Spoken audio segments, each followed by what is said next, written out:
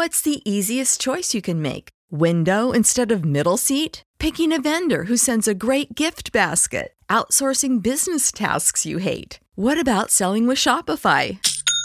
Whether you're selling a little or a lot, Shopify helps you do your thing, however you cha-ching. Shopify is the global commerce platform that helps you sell at every stage of your business. From the launch your online shop stage to the first real-life store stage, all the way to the did we just hit a million orders stage. Shopify's there to help you grow. Whether you're selling scented soap or offering outdoor outfits, Shopify helps you sell. Wherever and whatever you're selling, Shopify's got you covered. Sign up for a $1 per month trial period at shopify.com/try. Go to shopify.com/try now to grow your business, no matter what stage you're in. Shopify.com/try.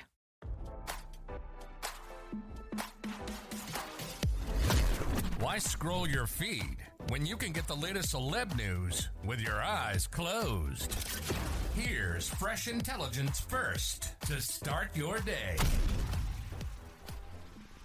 Donald Trump unleashed in an early morning social media post that urged his supporters to protest to save the country, RadarOnline.com has learned.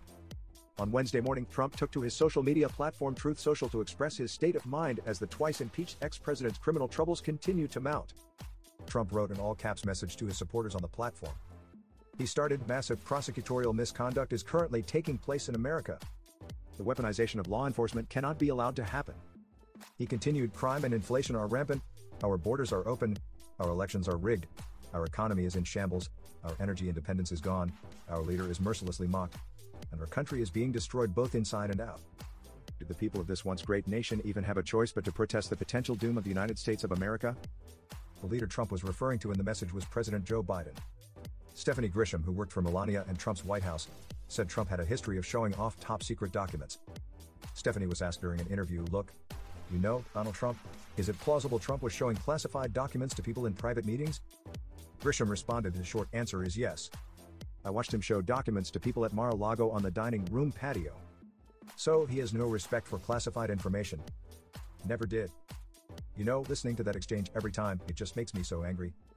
He talks specifically that he should have declassified it, but he didn't. So there, I think, is proof. I believe also there's a portion of that audio where he says, you know, this is off the record. And I know Donald Trump knows the rules of reporters, and he knows if it needs to be off the record that they can't talk about it." The bombshell comes as Trump faces a 37-count indictment out of Miami over his alleged mishandling of classified documents. Trump has called the investigation a witch hunt. Now, don't you feel smarter? For more fresh intelligence, visit RadarOnline.com and hit subscribe.